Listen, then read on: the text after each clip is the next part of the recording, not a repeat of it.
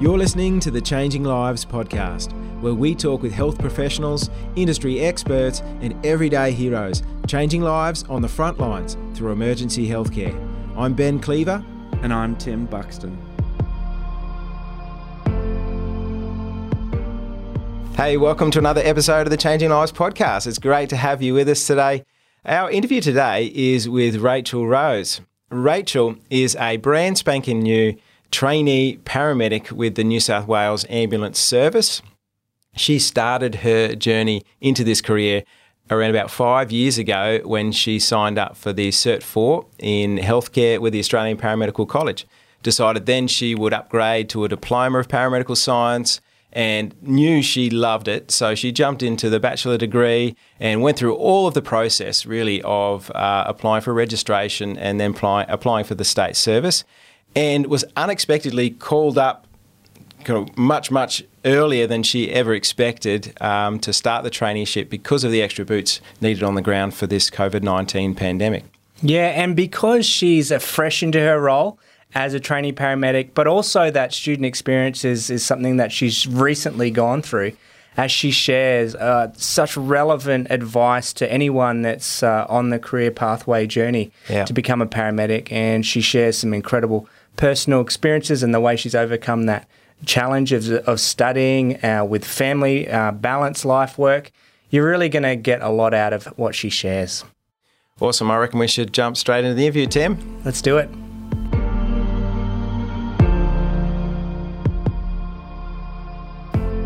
Absolutely, and I think you just don't know what any day will bring. You know, it might be a completely mundane, day of relatively routine jobs, or then, like yesterday, for example, I got to drive 80 k's from south of Wollongong to Sydney, lights and sirens up the highway, because my partner was trained in the use of a multi-purpose vehicle for bariatric patients, and she was the closest trained one in New South Wales to a job in Sydney, so we had to get up there as soon as possible. So I got to drive 140 k's up the highway. So wow, that was pretty fun. And then came back and helped a 70-year-old woman having a heart attack. She was having a STEMI. So that was our last job of the night. So what a day. Oh my goodness.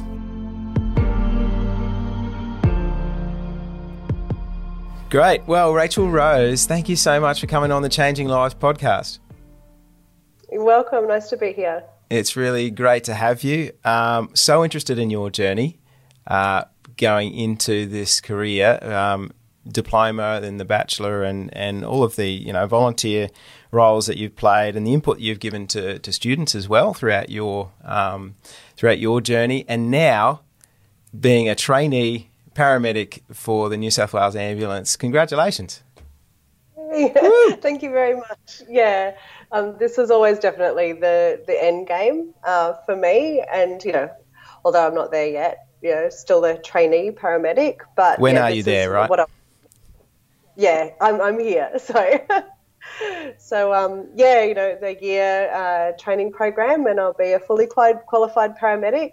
But by no means will know everything. I think it's a lifelong learning endeavour, this role, which is part of what appeals to me as well. So you've been 3 months into the role, is that right? Yeah, that's right, just 3 months. And so can you very much a beginner still. Sorry, what was that? I still feel very much a beginner in the role, but I'm learning a lot.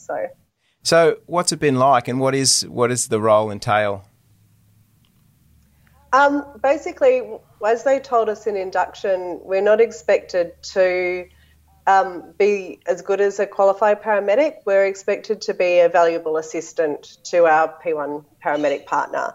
So basically, we're doing all the roles that they do, but with support. And, so everything that we learned at college and at university, patient care and history taking and medication and making decisions and advocating for our patients and deciding what resources we need. So we're doing all of that, but then with a level of support that we can always defer to our partners if we it's like, I really don't know what to do here, or they'll we're going a little bit in the wrong direction, they'll sort of point us in the right direction if you've got a good partner, which I've been very lucky to have. So fantastic. And I understand you were kind of, I guess, because of COVID-19, and you were kind of fast-tracked. You're in this position much, much earlier than you ever expected. Can you explain what happened? Yeah, absolutely. I had applied for Queensland, Victoria, New South Wales and London Ambulance.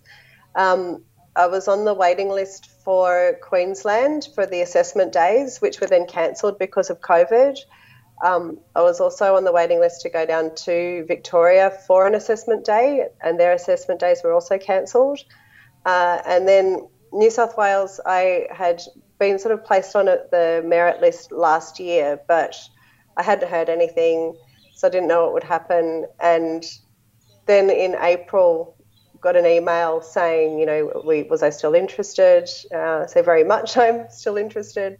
Then came a phone call saying, well, if we offered you a role, could you be in Sydney in 2 weeks' time? Yes. And, they kept emphasising this is not a job offer. And then it came to 3 days before and I hadn't heard anything and thought, for sure I've missed out. They'd give us more notice than this. But Wednesday afternoon I got a phone call, we need you to be in Sydney by Sunday. So that's how it happened. Then we went into quarantine for 4 weeks and did our induction over 4 weeks in quarantine. There was 180 of us in pods of 30. So 150 the people I haven't met. Wow. So 180 on the spot were kind of pulled into this trainee program to kind of beef up this healthcare support system because of COVID.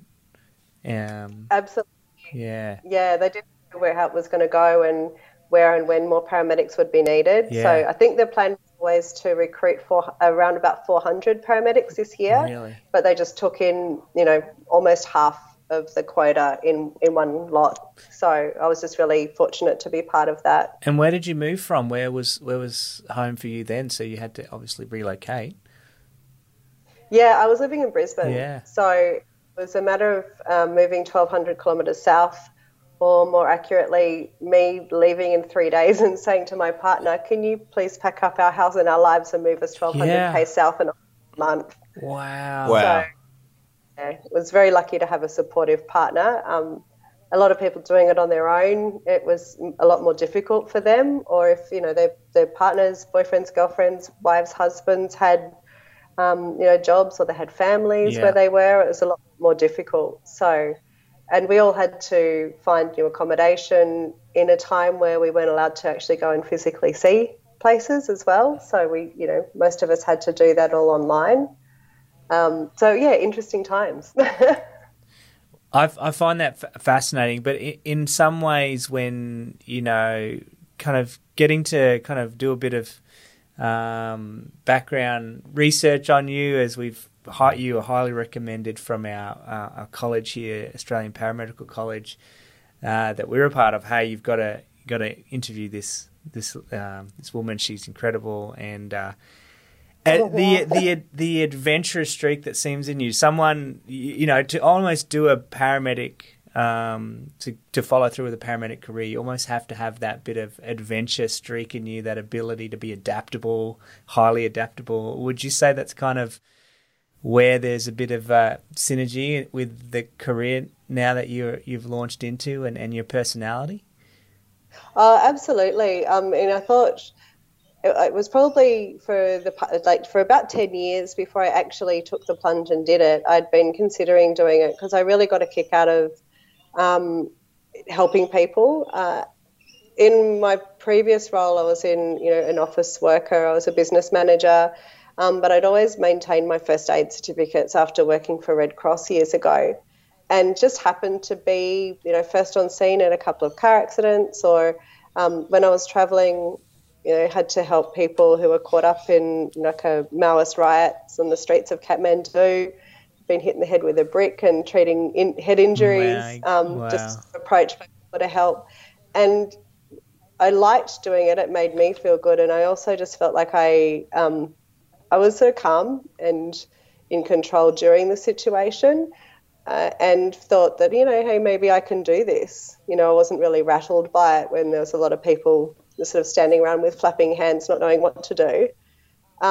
So I sort of thought, one day I'll do this if I want to change careers. And then sort of approaching 40, went, well, if I don't do it now, I'm going to miss out. So that's one of the reasons why I came to the college too, because I was still working full time and I could do the Cert 4 and the diploma through the college externally while I was still working, just to make sure it is what I actually wanted to do before I, chucked in my well-paying job with travel perks to become a uni student. So, but, yeah, and I loved it. I loved the study. I loved particularly the 2 lots of 2 weeks practical we did at the college, which really consolidated it. For me, I found the study, I enjoyed the study, but I found it all quite abstract until we came to do the practical and put it all together. Why do these algorithms have anything to do with this, and where do the skills fit in, and all the patient history and how does it all fit together? And then when you actually practice that, you understand it more. I mean, it's like that with everything, isn't it? It's all kind of up here, head knowledge, and it's really hard to sort of put some context to it until you get that opportunity. And of course, the 2 weeks of clinical workshops give you that opportunity, as well as placement as well. Where did you end up doing your placement? I went to, after the college, when I was at the college, I was lucky enough to get a position as a volunteer for St John. So I did a lot of my practical skills through them. And I also did some stints through other organisations such as HEST and other first aid companies on the Gold Coast. Then when I was at uni, I went to QUT, and we do 3 lots of 6-week blocks of prac. So my first I did in Metro South in Brisbane at Carina Station, which was quite a busy station.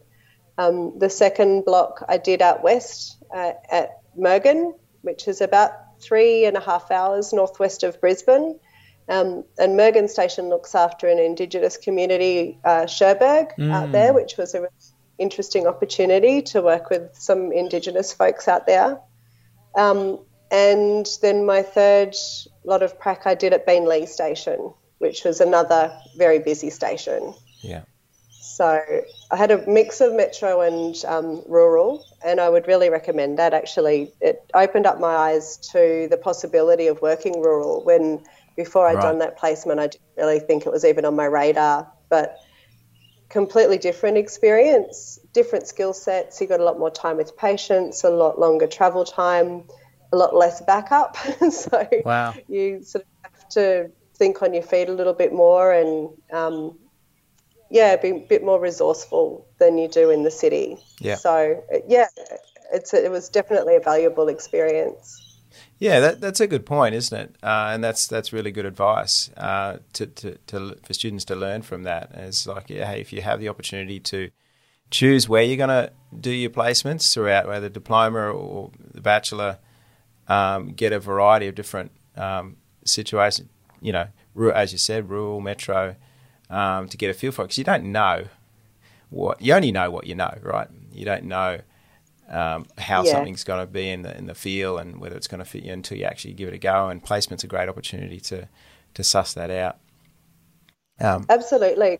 There's advantages of being in the city. You've got a lot of resources, but also, a lot of the time the hospital's 20 minutes away. So you've only got that travel time to talk to your patient and do vitals and get your paperwork at least partially done. And and if there's anything really interesting, everybody's all over it. And the critical care paramedics or the intensive care paramedics rock up, and then they get to do all the interesting stuff. Right. So whereas rural, where I was, where I did my rural placement, there was one critical care paramedic in the area, and if he wasn't on shift, there was no backup. So you might get another crew, in 40 minutes, depending how far they were away. So you really did have to think about it more. There were a lot fewer jobs during the day, so a better work-life balance in some respect and a lot of time to study. And then in the city stations, once you left the station in the morning, you'd be lucky to get back all day. So, and kind of to bring it back to your situation right now, so you're 3 months into a 1-year trainee paramedic position, but I understand that there's possibility that you might have to transfer somewhere else in the country or in the state, right, within New South Wales. Yeah.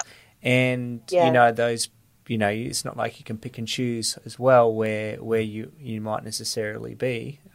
You do have some choice, but can you explain through that? Because I think that's really helpful to know, you know, the flexibility and the adaptability and varied opportunities there are. Oh, definitely.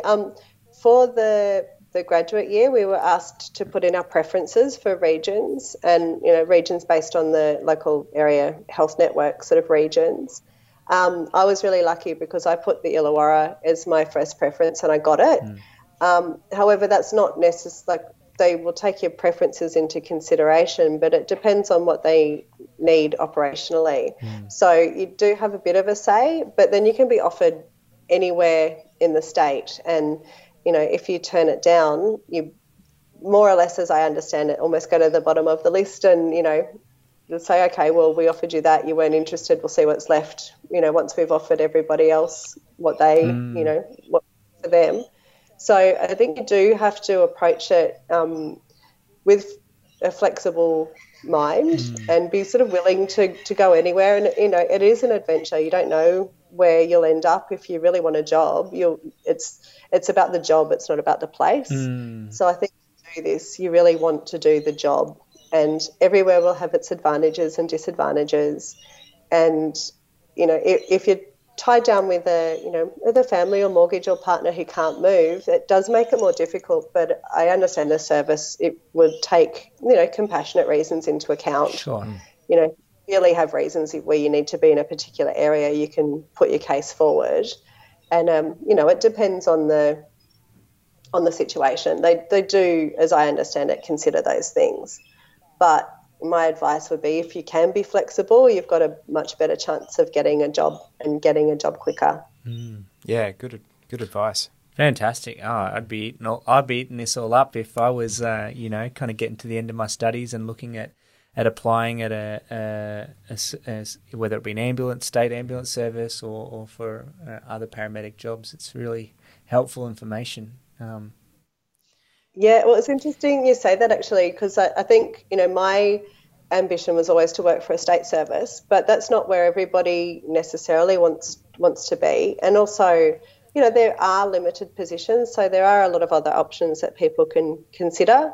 So just prior to getting the job offer with New South Wales Ambulance, I had just accepted a position with a mining company in Queensland. So I was all set to go and do a 7 days on, 7 day off, 12-hour-a-day roster at the mines, because I thought that, you know, I was just determined to take the first job offer that I got and go with that, and so it happened.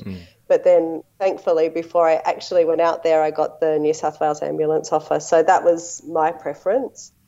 But, you know, it's different experience and depends what you want to do it for. Apparently, you know, the mining job would have been crazy money, but it's also not as varied a work. So, you know, it depends on what you want to do. It sounds like you're not in this for the biggest pay packet. I mean, you said this is your second career, and you know, your first one was a well-paying one. You've just turned down a probably likely much more better paid job at the mines for the lifestyle and the type of role that you're after. Oh, definitely. I think, you know, I've been in a position where, you know, like you said, I was earning quite good money in a business role, but I just didn't have the passion for it anymore. It didn't mean anything to me anymore, and I wanted to do something with my life that I could, you know, come home at the end of the day and feel satisfied and felt like I'd sort of made a difference, even if it's to one person's day. You know, sometimes you get mundane jobs and, you know, even you can go the whole days and none of those people actually really needed an ambulance. They needed help, they needed something, but they probably could have just gone to their GP or gone to the hospital themselves. But having said that, you helped them still. You made their day better, easier. You know, maybe they didn't know what they needed, they just know they needed help. And then, you know, there's the other extremes where you are actually helping people who are in the process of having a heart attack or having a mental health crisis or, you know, with traumatic injury. And, you know, it's those jobs that sort of really make it worthwhile as well, because you feel like you know, played some part in actually saving a life, which, you know, you do get a buzz out of that. How rewarding is that? I mean, there's not too many careers that you kind of can have such a profound life and or death impact on someone's life. You know, that's I'm sure that really is something that it makes you so proud to put on the uniform, right? When you wake up and go to a shift.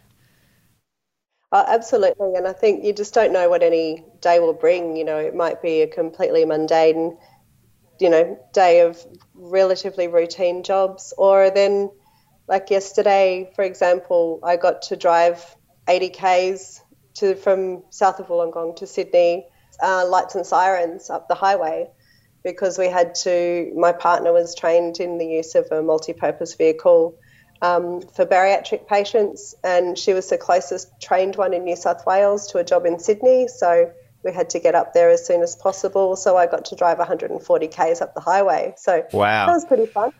And then came back and helped a 70-year-old woman having a heart attack. She was having a STEMI. So that was our last job of the night. So what a day. Oh, my goodness. Wow. Yeah. Okay, I got to ask. So is there a speed limit in the ambulance? Like when you got lights and sirens, what are the limitations? Can't you just do anything and go anywhere on the road? I think the general rule is that you have to still drive safely. Okay. So safety first. I think the rule of thumb is like 30 to 40 k's over would be the absolute max, but only if it's safe to do so. There were short spurts of that on sort of the right-hand lane on the highway, you know, when there was no traffic and good visibility. But most of the time, you know, you're only driving a little, like at road speed or like at road limit speed or a little bit over, because it's not safe to go any faster. Yeah. You know, it was sort of fun driving over a medium strip and going up the wrong side of the road for a bit, though. You know. Oh, yeah. You get to do that, right? That's awesome. Oh, wow. And the that perks, was mate. just yesterday. Yeah. Yeah, wow. Yeah, well, you messaged through and said, hey, I've been delayed. Got a STEMI patient that we're with at the moment, and it was touch or go whether we were going to get her on the interview today. Not quite, but, you know, you said it's not often delayed, right, those your shifts, but this one was. No, down here, like, we mostly finish on time. Some friends who work in Sydney rarely finish on time. You know, they sort of often work an hour or 2 hours over shift. So, you know, there's sort of more money to be made in stations where you do a lot of overtime. But then you've got to look after your sort of health as well. You know, they are a 12-hour shift, which could become a 14-hour shift, and then travel time can be quite arduous. Well, Rach, you kind of referred to it earlier, how you decided to kind of begin this launch into the paramedical career by going through Australian Paramedical College, doing their certificate 4 and diploma studies. Now, I'm really kind of curious as to, you know, that whole process from when you kind of stepped out and to where you are now, in light of the fact that, you know, there was advantages of being able to obviously go the route that you did. You're able to kind of work from home. It would be flexible, but you seem to kind of get to where you are now quite efficiently and effectively. Could you kind of give us it in a nutshell, how you started and to where you're at now, how long that took maybe, and some of the main steps in that process for you? Yeah, sure. I decided that, you know, I sort of thought about it for a long time and thought, yeah, I really want to do it. So signed up online initially to do the Cert 4 with the college. And I just remember being so excited with my gigantic Mosby's textbook arrived. Thinking, oh my God, this is real. This is, yeah. And so, then just it took me probably 18 months all up because I was working full time and had quite a demanding job. So it took me 18 months to do the Cert 4 and the diploma. So I sort of upgraded and added the extra units to make it into the diploma. I considered upgrading to the advanced diploma, but for me, because I wanted to go to university, I thought I'd just save my money and do that. Doing the diploma actually got me 3 units of credit with the university that I had to apply for RPL. But I think more importantly for me, it got me back into studying because it had been a while. I did a degree straight out of high school back in the early 90s. And so it had been quite a while since I studied. And also having the diploma, I didn't need to do any extra testing to get into university. Right. So that made that easier. Yeah. Absolutely. Yeah, that sort of got me a position at university as well because, what I got in my high school marks, in 1990, come 2016, it's no longer relevant. Yeah. So either for people who maybe didn't finish high school or finished high school a long time ago, have never done tertiary study or who've, done tertiary study a long time ago, I think it really set me up well to go back to university. And I think also because you're quite self-reliant with studying externally, you have to be motivated, which I know at times is difficult. But you've just got to keep your eye on the prize, You've got to just remind yourself why you're doing this and, you will get there. I did it from sort of where to go in just under 5 years, I guess. Wow. So 3 years at university plus the year and a half and then, a few months waiting for a job.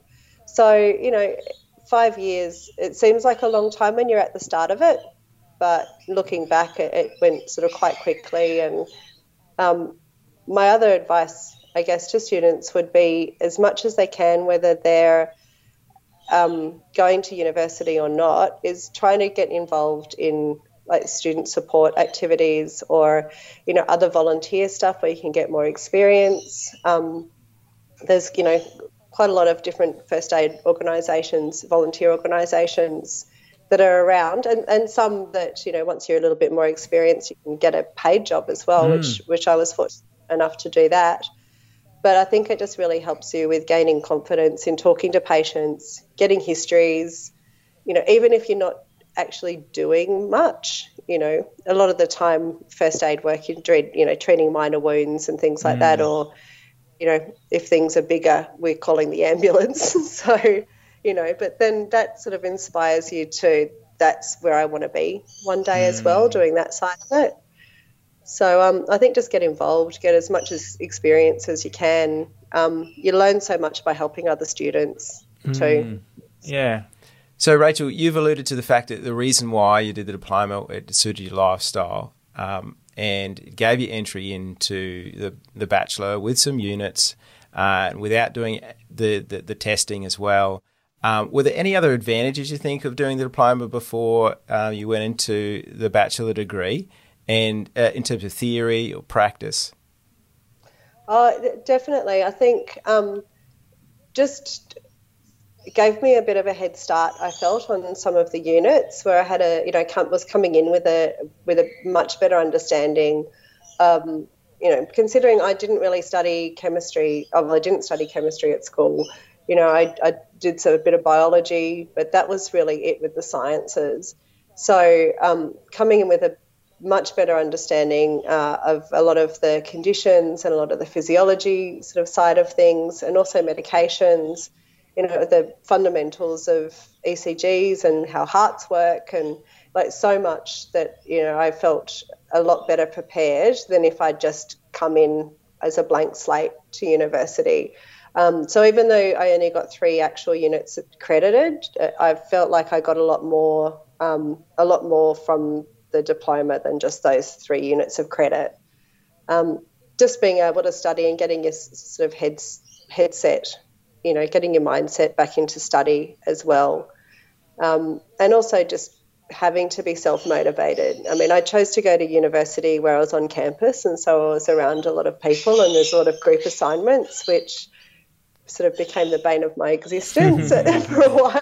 So, relying on other people. Yeah, and relying on other people, and some people think fours open doors, and it's like, no, you want to do the best you can. You don't want to just scrape through. But having to be self-reliant as you do at uni, like you have to be self-motivated. No one's going to make you do it. You have to do it, and you just have to really keep your eyes on the prize and know what you're going for. So yeah, I think it helped me in more of a mindset-wise, as well as the fundamentals of the knowledge that I would be building on through a university degree. Yeah, it's really good because those mindsets that you have as you're a student, you bring with you into your job and career as well, right? And you want to, pretty much all of the paramedics I can tell, and even first responders that we've been interviewing on this have taken such pride in what they do of making sure they're prepared for an emergency, to make sure that they've done the research, they're at their best for when people are at their worst. And I think that kind of advice and that mentality, definitely is so important for anybody that really wants to pursue this career. Definitely, and I think also to be prepared for lifelong learning. I mean, there's never going to be a point where you've got this, I know everything there is to know about this job. Like there is so many other jobs, you can hit a wall where you do know everything there is to know about the job, whereas with this job, there's always more to know. Science is always evolving, technologies are always evolving.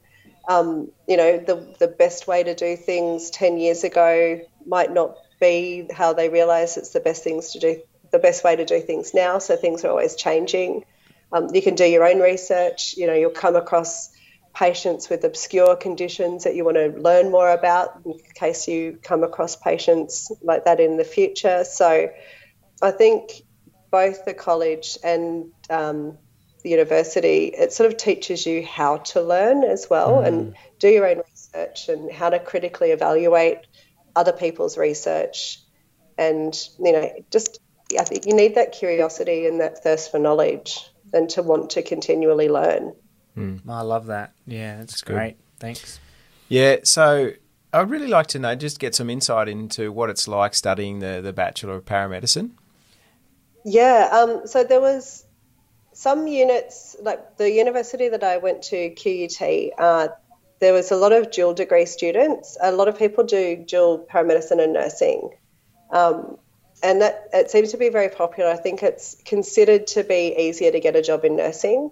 A lot of people ask me why I wasn't doing a dual degree, but the simple answer is because I don't want to be a nurse. So I have full respect for nurses, but it's not my thing. Like I don't want to be in a hospital and, maybe having routine sort of work.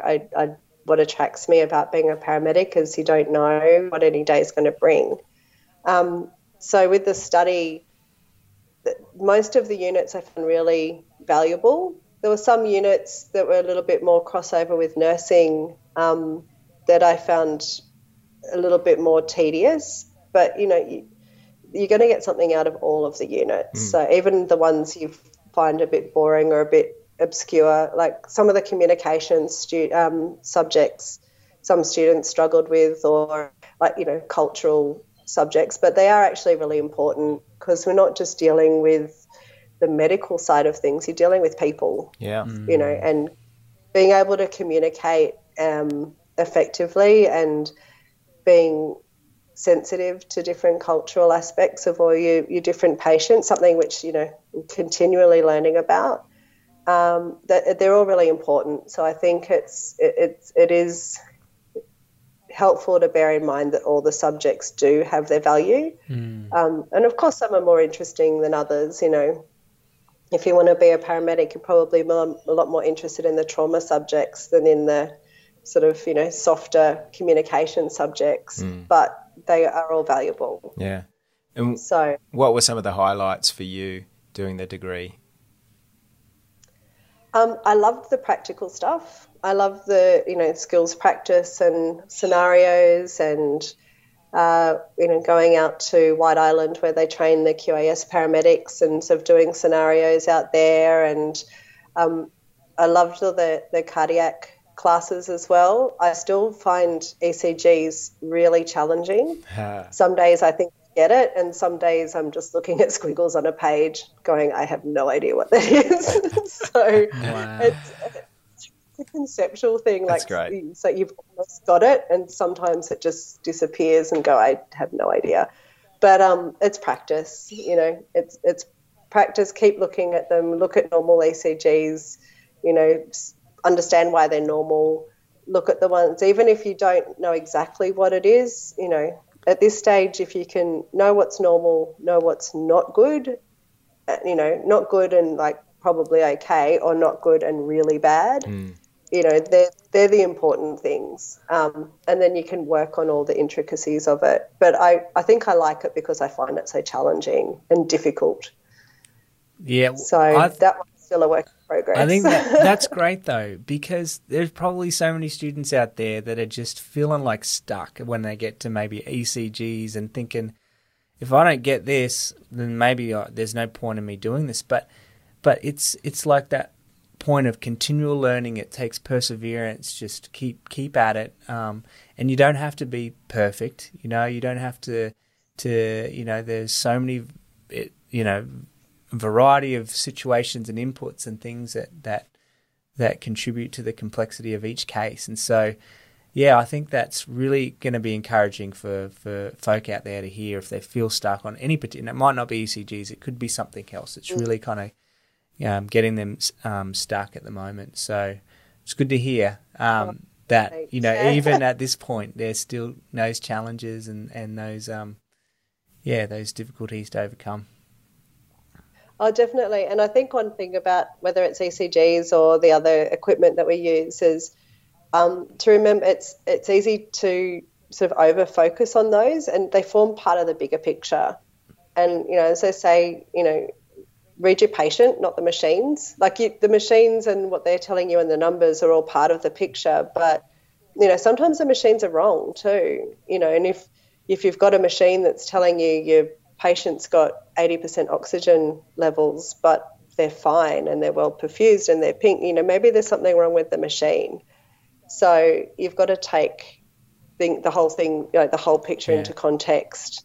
And I think that's really, it's easy to obsess over some numbers or one aspect. Sounds like you're reading the notes of a previous guest we've had on the podcast. I mean, they pretty much said exactly verbatim the same things that you're saying right now. So,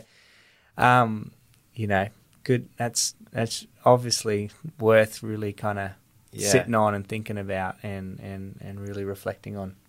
Yeah, and that's a real good lesson in like just being confident in how you're assessing the situation, not necessarily relying upon the machines. They're there to support, but as you said, read the patient, not the machine. That's why you're there really at the end of the day. That's why a machine can't go out there and do all this stuff. And the communication side of things, which you alluded to, and assessing the situation. And these are all things that are really, at the end of the day, they set you as apart as a human, trained human paramedic at the scene to make those calls that otherwise a machine couldn't do. Definitely. And I think, again, you're treating people, not conditions and not injuries. They're first and foremost people who are, a lot of the time they're scared or they're worried or they're anxious or they're in denial, about what's happening to them. And you've got to talk to them, listen to them. One of the most challenging things I find is history taking, as far as asking questions. Like, you've got to ask a lot of questions to the point where you seem like you're being really annoying, asking a lot of questions. but sometimes, listening to my partners, what questions they ask and what sort of tracks they go down has been a real learning experience for me too, because sometimes I get to a point where I don't know what else to ask. So, I think just listening to how other paramedics work is where you can learn a lot as well, especially with history taking. Yeah. So you've got through the Bachelor, you've made it to become a registered paramedic, and now you're looking into putting in an application, right, to the New South Wales State Ambulance. Can you talk us through that process and how that went for you and what it took? Yeah, absolutely. I applied for several different state services. Some of them you can put in an expression of interest and then they'll send you an email when applications are open.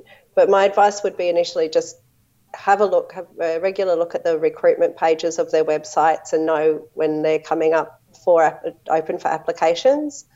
So you put in your initial application.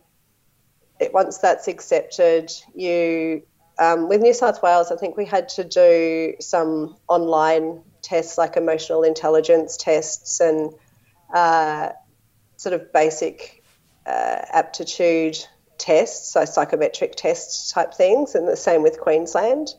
If you get through that process, again, in COVID times, I'm not sure how this will change it, but with New South Wales, we had to go down to Sydney for an assessment day, and it only constituted about 2 to 3 hours, and there was a group activity, there was an interview, there was a computer test, which was drug calcs and basic questions. Were you nervous?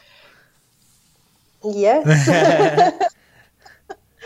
Yeah, and it was, you sort of don't know, you don't really know what they want, but, the best thing you can do is to be honest and just be yourself and, try not to be overly cocky. And the scenario was what I found the most challenging. And I think with New South Wales, that was because we were so used to practicing scenarios with the kits and actually going through a whole scenario with the mannequin and, with feedback from the teachers about what you're finding.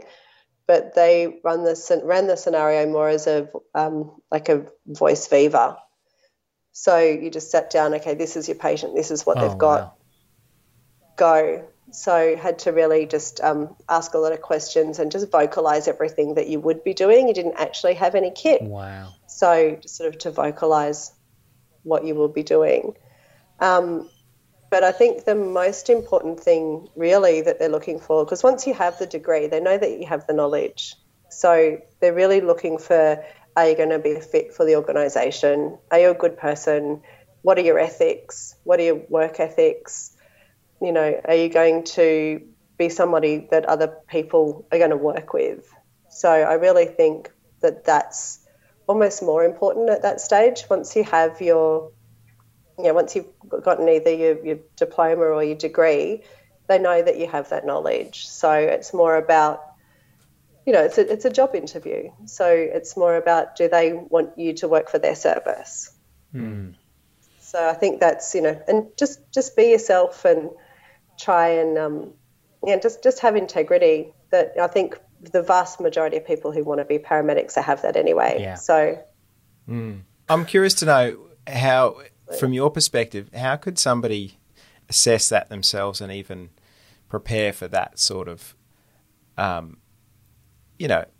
component of not only being ready for the interview, but being ready for the job? I think maybe just think about potentially difficult situations that might arise, like interpersonal situations, and what you would do about that. So, if you're having problems with your partner, how would you handle that? Or if you thought that your partner was using the wrong treatment or going down the wrong path with a patient, how would you handle that? Would you step in and intervene, or at what point, would you step in and intervene? Because you have to maintain confidence in the patient of your partner, but you also have to prevent any harm. So, just have a bit of a think about those balancing acts of, how would you like to be treated as a partner that, maybe you've gone down the wrong track a little bit? Would you want to be corrected in front of your patient, or would you prefer your partner to go, hey, have you considered this? Maybe we should try this, and just how you would like to be treated if you were in, not the wrong, so to speak, unintentionally. Yeah. Or if you were having a bad day and that was impacting your partner's work or their work day, how would you like them to handle that with you? So I think that's a really good way to think about it. Great. I'd love to kind of dig into, your time getting to this place where you've now got the job, but in that process, I'm sure that journey, that student pathway journey that you were on, I'm sure there were some challenges that you faced, and I'd love to hear maybe how you overcame them and came through the other side. Because, it's not easy being a student, and it's, by the sounds of it, working as well. Can you talk a bit about the challenges that you overcame? Yeah, I think probably the main challenge as a student and working almost full-time hours, doing 3, sometimes 4 casual jobs, was just sort of work-life balance and juggling and, I think planning ahead for when when your assignments are going to be due and, when you're going to have busier times at uni and for study times for exams, just sort of a bit of a juggling act with life. I really get that people find that hard. I don't have kids, so I really admire anyone who's undertaking this who has a family and children and school and all those commitments as well. So it is a struggle. And again, I think you just have to focus on the end game. Where do you want to be? Why are you doing this?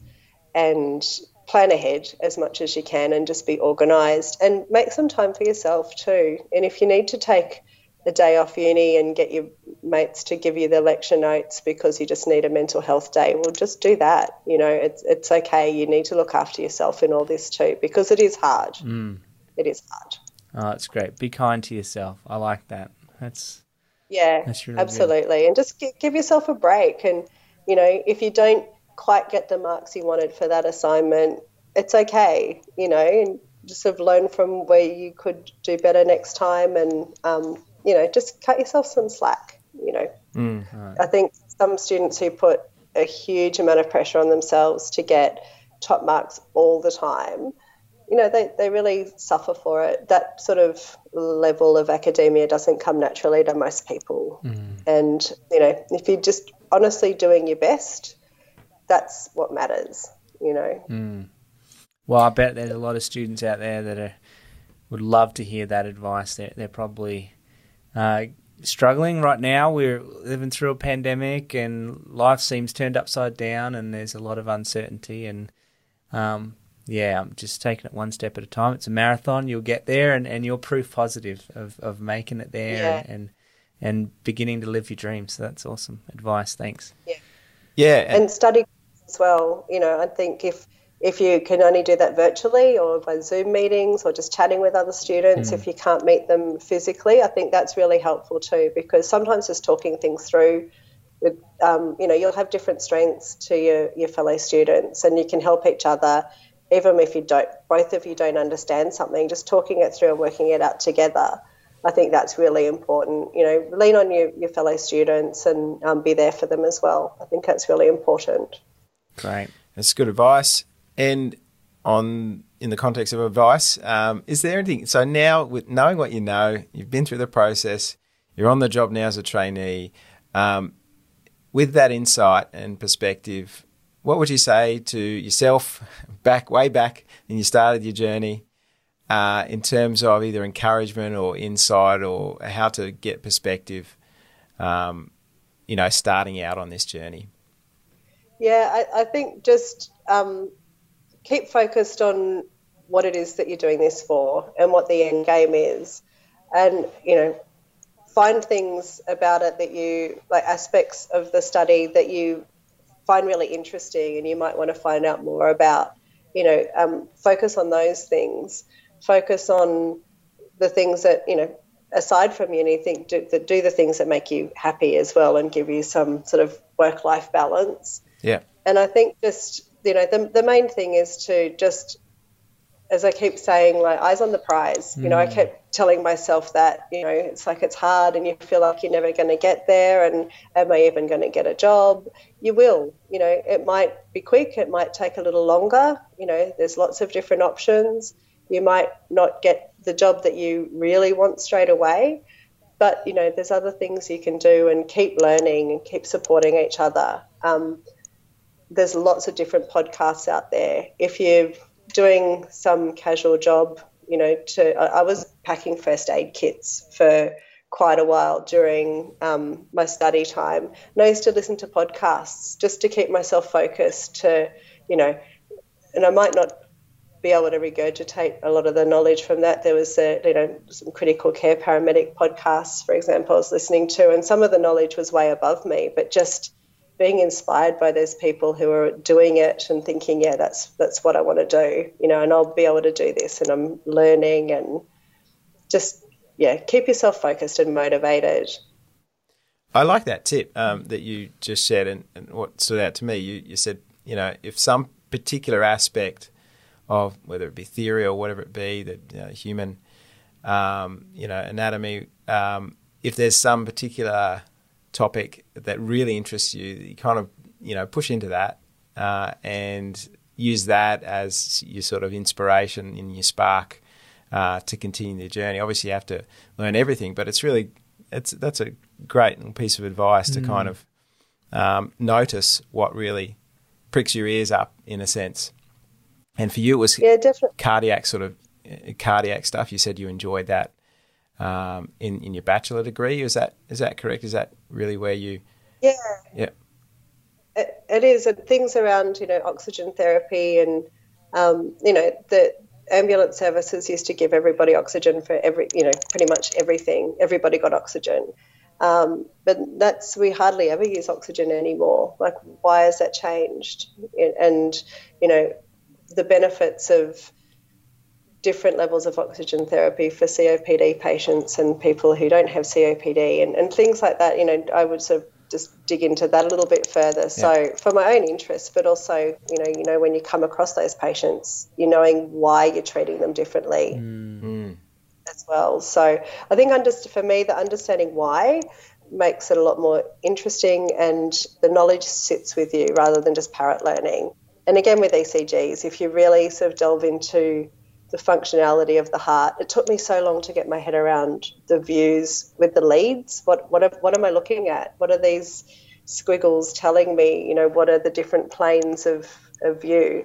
If you really sort of focus on that and keep reviewing it, because if you don't, it sort of becomes elusive and disappears again. So sit with a friend or online on Zoom or something and go over that and understand the electronics of the heart, if you like, and what it is that you're seeing on paper, what's that a reflection of. And then it's just a lot easier to understand if you understand why. Know your why.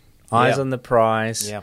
And push into your learning to understand why. That's I think that's some really, at least for me, a great takeaway what you're saying. And follow your curiosity.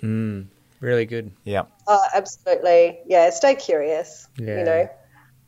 Look up things if you come across patient conditions or, medications, you don't know what they are, look it up. So, the more times you do that, it'll stick in your mind and you'll be like, oh, you remember what that is. So I've come across this before and it could help this patient. So it's just, Google is your friend. But be careful what sites you look at, though. I was going to, yes. My caveat. So, Googling stuff is great, but be aware of the Google the Scholar source. is your friend. Google Scholar is your friend, yes. Yeah, good. Rachel, it's been an absolute delight having you on the show. Thank you so much for your insights. It's going to be so valuable, not only for students, for people at differing stages of their journey into this career of emergency healthcare. It's so good to have a freshie, I hope you don't mind me saying that, Not at all. To get your insight as a trainee paramedic for New South Wales Ambulance. Thanks for dressing up for us too. It's really great to have you in uniform. You're legit. And thank you for the time. And we'd hope to stay in touch too. We're very proud. Yeah, super proud as a of college. you as an alumni from the college, and we wish you all the best. Thank you very much.